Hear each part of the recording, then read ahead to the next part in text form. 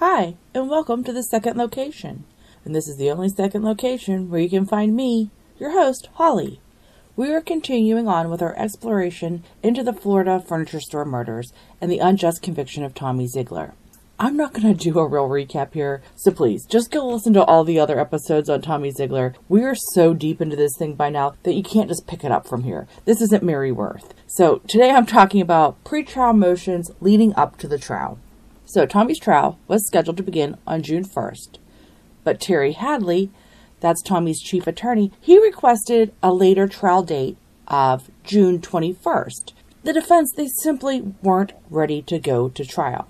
And this later trial date was still within the bounds of Florida's speedy trial deadlines. It's just really a 20-day extension from the trial's originally scheduled start date. So this is not a big extension that the man is asking for. I mean, it's 20 days. It's very little. It's less than 3 weeks. But the prosecutor, now his name is Egan, he objected to this extension. The prosecutor argued that the FBI witnesses were prepared to testify on June 1st, and that because this was already scheduled with the FBI, the trial couldn't be delayed. Now, it's true, when the FBI labs are used to process forensic evidence, scheduling issues can arise more frequently than when state labs are used or local labs. And the FBI personnel, they are not subject to subpoena like local lab personnel, so it's not like the FBI can be forced to testify. I mean, it just sounds like a load of bullshit to me. Personally, I think the state used the fact that the FBI was involved with the trial to have more control over the trial and witness availability. And this is like a manipulation that really shouldn't exist. I don't think the gatekeeper on access to the FBI on setting up when they're available and things of that nature, I don't think that should go through the prosecution. Logistically speaking, I think this is something, it's related to the trial, the date of the trial. I think this is something that should change. I think that judges and their tip staff and all their staff should be in charge of this. Like, I don't see why, if the defense attorney needs to do something with the FBI, I don't see why it has to go through the prosecutor in the prosecution's office for the defense to be able to do that. They're a gatekeeper, and I just don't think one of the sides, the adversaries in the trial process, should have so much control over the evidence. I mean, if you guys continue listening to this, you're going to hear me expound upon this over time. I just feel like there's something wrong with our judicial system where we have an adversarial process and one of the adversaries has complete and utter control of all the evidence. That's not right. And that's like this in a way, because right here we have the prosecution is the one that has access and can limit and, really control the flow of events because they're the ones that have the connection to the FBI. Now, I don't think that the state picked the FBI lab on purpose to do this, but once they realized that they could control a situation like this, they took advantage, and that's what they did. Because we have the defense saying that they need more time, that they are not prepared for trial, and the state responds, basically, that doesn't really matter. The FBI is ready on the 1st of June. So that's when the trial has to begin, regardless of whether the defense is ready. Now, does that sound just to you? When a man's life is at stake, when justice is at stake, isn't it worth it to move the trial 20 days in the interests of the truth? I mean, it's 20 days. It's a reasonable request. To argue against that is to argue against logic to me. Now, there's nothing inherently wrong with the police sending the forensic evidence to the FBI. Let me get that clear. There's nothing wrong with doing that. And I don't think they did that with malicious intent. But this was a decision that the state made, not the defense. And I think it's wrong for the state to rely on the unavailability of witnesses to force the defense to go to trial before they are prepared. The defendant should not be penalized because of the decisions made by the state. Tommy Zeigler didn't decide to send that stuff off to the FBI. The state did. Now, if Tommy's team needs more time and there's a problem with the state being able to bring in witnesses, then you take more time and you work that stuff out. You don't rush someone to trial for multiple murder when there's evidence isn't fully prepared. They're still waiting on test results at this point. Okay. I just really feel like the prosecution wanted to rush to trial because I don't think they wanted to face a defense team that was fully prepared.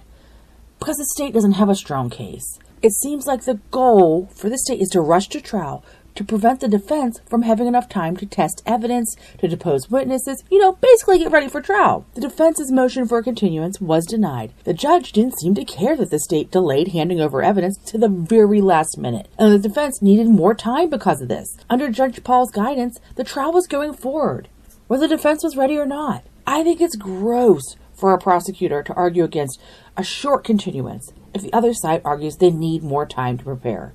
How does that negatively affect the state? The refusal to allow a continuance just creates an issue for appeal that really could just be avoided by just agreeing to a continuance, especially one like this that wasn't long. It was still within the bounds and the limits of a speedy trial term. So I just don't see the state's motivation here other than we don't want to go up against somebody that's well prepared because we're going to lose, because we don't got anything really. But the defense's first motions for a continuance, and they also at the same time did a request for a change of venue, both were denied. In my opinion, the denial of the continuance effectively denied Tommy a fair trial. The venue change, in my opinion, is less important, but I still think it was an error. I mean, I didn't intensely review the amount of media coverage of the murders. I did read a lot of articles, but I can't say for sure exactly how intense the volume of media attention was at this time. But I can only assume that it was really high. I mean, it's a quadruple murder where a successful local businessman stood accused of murder. I mean, that's kind of unusual and newsworthy, and I would think it was getting a lot of local attention. So I do think change of venue is important, and I do think it should have been granted as the first request. Also, I just don't think that's as important as the continuance, because I think change of venue, I mean, we'll see as it goes on the effect it has on the outcome of the trial. But I think the defense having more time to prepare, I think it definitely could have been a different verdict, because they would have had more test results in, and they would have had more time just to get the fine detailing of the case put together. But they didn't get that. Now, I was talking about how much media attention had, kind of riled people up about this case, and people were interested in it, of course. But also, the murder of Charlie Mays had understandably inflamed the local black community, who really felt violated by Tommy, a man who they had thought had been a friend. And then, in many people's opinion, Tommy had murdered an attempt to frame an innocent black man for those murders. Tommy, a man who had once moved almost seamlessly through black neighborhoods, hired black people, gave black people personal loans, served as a reference, was a friend. He operated the first white business in the town to extend credit to black customers. And I want to make it known, credit wasn't the same rate as credit given to white folks, which wasn't common in the Deep South. I mean, if you're going to give a black person credit back then to buy something, it wasn't going to be at the same rate you were giving to your white customers. I mean, Tommy testified for a black friend when he was being mistreated by the court system. But that was all forgotten pretty quickly. Tommy turned from friend to foe in one day. And the black community is part of the jury pool. And this would be a major concern for Tommy's defense team. I can definitely see the defense's argument for a change of venue. There is a lot of validity to that argument. It's such an important issue that defense requests a change of venue again as the trial date nears. After denying the defense's request for a continuance and a change of venue, Judge Paul presided over a hearing on May 20th in which the defense argued for suppressing the items recovered from the furniture store in Tommy's house. Now, you might feel like the defense is going to succeed because these were both warrantless searches, but no. Judge Paul, rather predictably on his part, denied the motion to suppress the evidence. Judge Paul ruled that the consent form that Tommy signed the day after the murders, as he was lying in a hospital bed, recovering from emergency surgery, and having just received a dose of morphine, right before he was presented with a consent form, which he signed. Judge Paul ruled that Tommy's consent was valid, even though Tommy couldn't even remember signing the form. And Judge Paul found that the warrantless search of the furniture store was also valid under the crime scene exception, which allows for crime scenes to be searched without a warrant. Now, like I said before in earlier episodes, this exception to the warrant requirement was eventually struck down by the U.S. Supreme Court just a few years after Tommy's trial.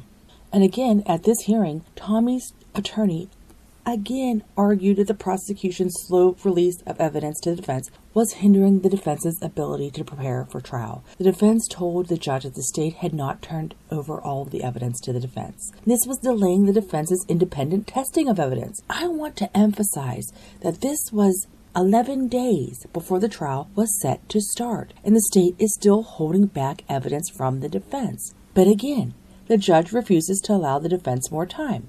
But at the May 20th hearing, the defense did come away with a victory. The judge ordered the state to turn over the remaining evidence to the defense.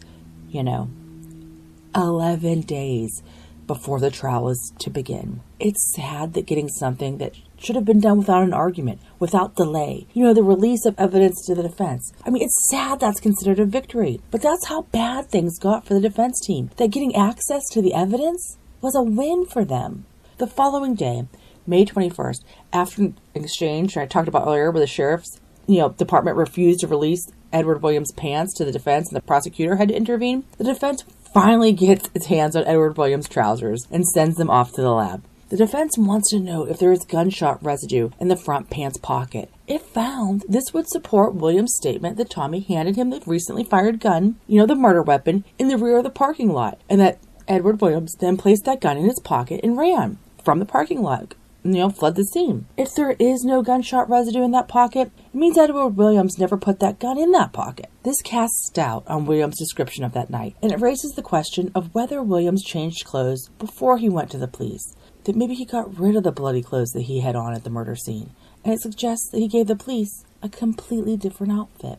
Sadly, due to the state's delay in handing over the pants, the tests were not finished before the trial ended. Like the defense said, they did need more time. The defense never got that time. But after the trial, the results are in, and the tests showed that Edward Williams' pants pockets contained no gunshot residue. Looks to me like that gun was never in that pocket. Maybe he was just happy to see me. Ugh. But more importantly, it looks like Williams didn't turn over the clothes he was actually wearing that night. And I can understand why. They just might have been covered in blood. Now, I mentioned this briefly in the last episode. The 9 days before the trial, the defense moved to have Judge Paul recuse himself and step down as the judge at the trial. The motion included an affidavit from Mary Van Dieter. Remember, she is the wife of the judge who was throwing the party on Christmas Eve that night that Tommy and Eunice were scheduled to attend. In the affidavit, she stated, quote, Judge Paul's courtroom demeanor, his voice, and manner showed prejudice against the defendant. And she had been attending all these hearings. So she's been a good eyewitness to the proceeding. Tommy's lawyer, Terry Hadley, felt that Judge Paul was visibly hostile to him.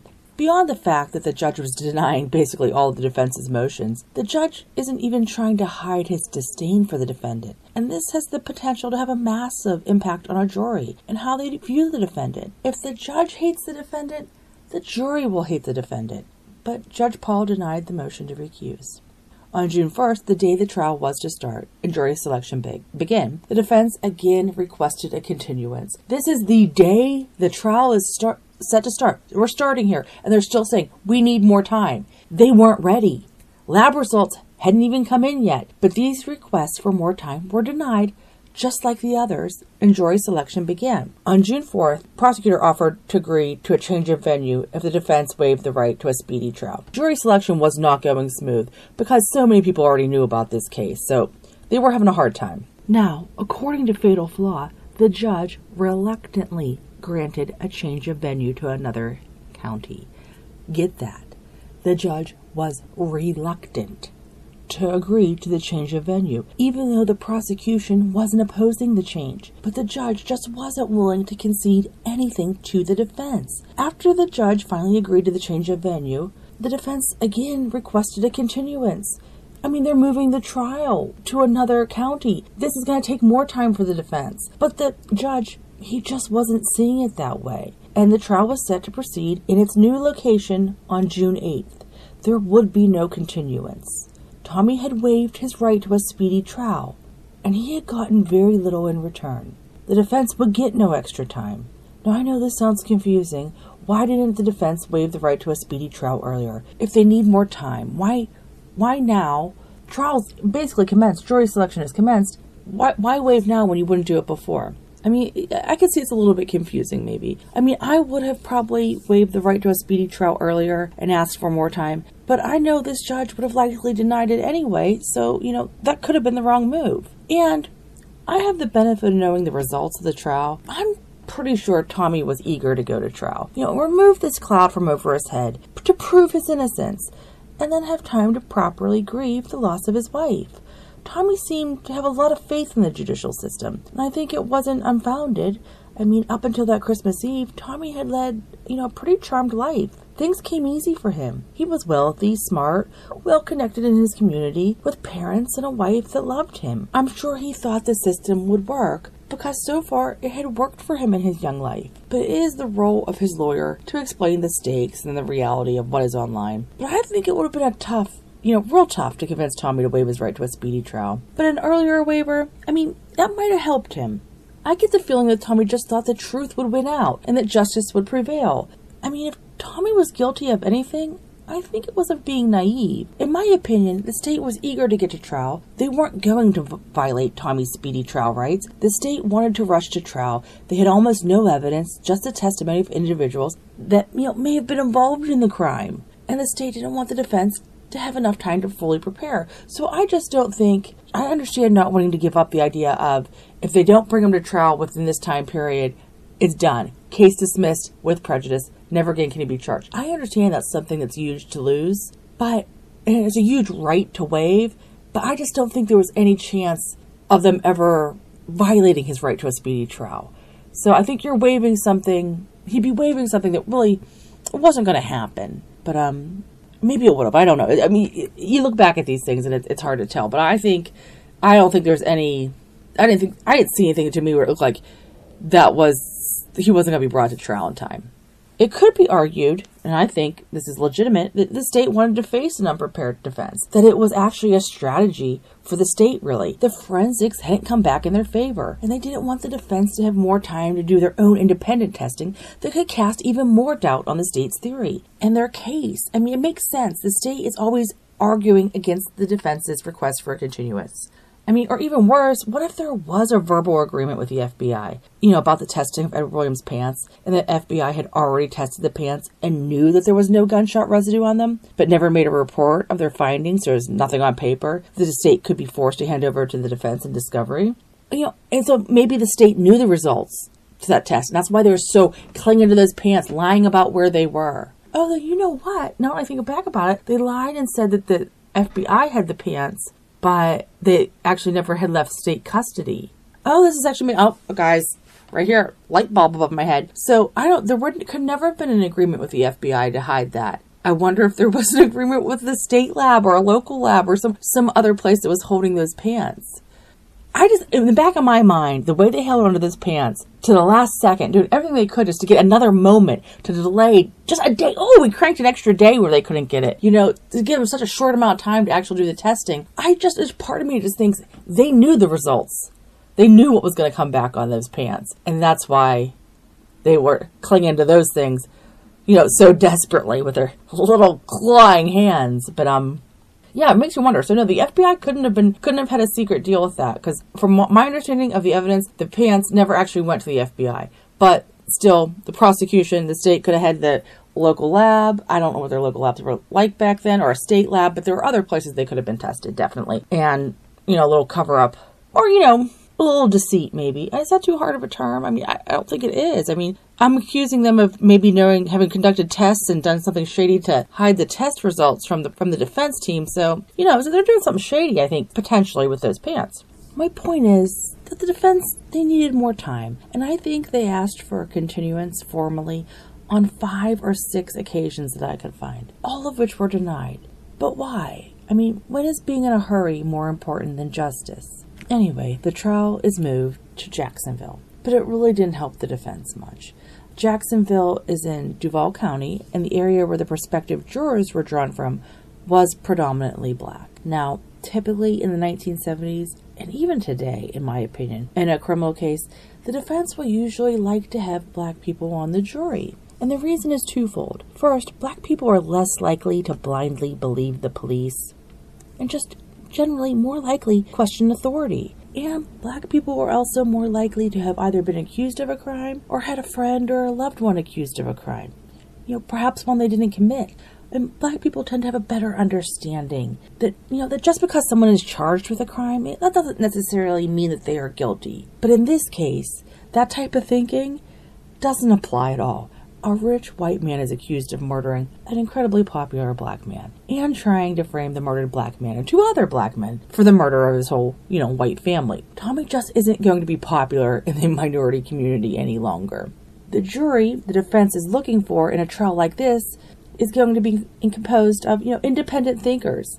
Someone who questions authority, people that are either educated or just plain smart, so they can understand the lack of actual evidence that the prosecution is putting forward. And here, in this case, especially the defense is looking for a stubborn person, someone that could be a holdout, someone that could hang the jury. And even though this is 1976, Tommy's defense had advice on jury selection from a psychologist.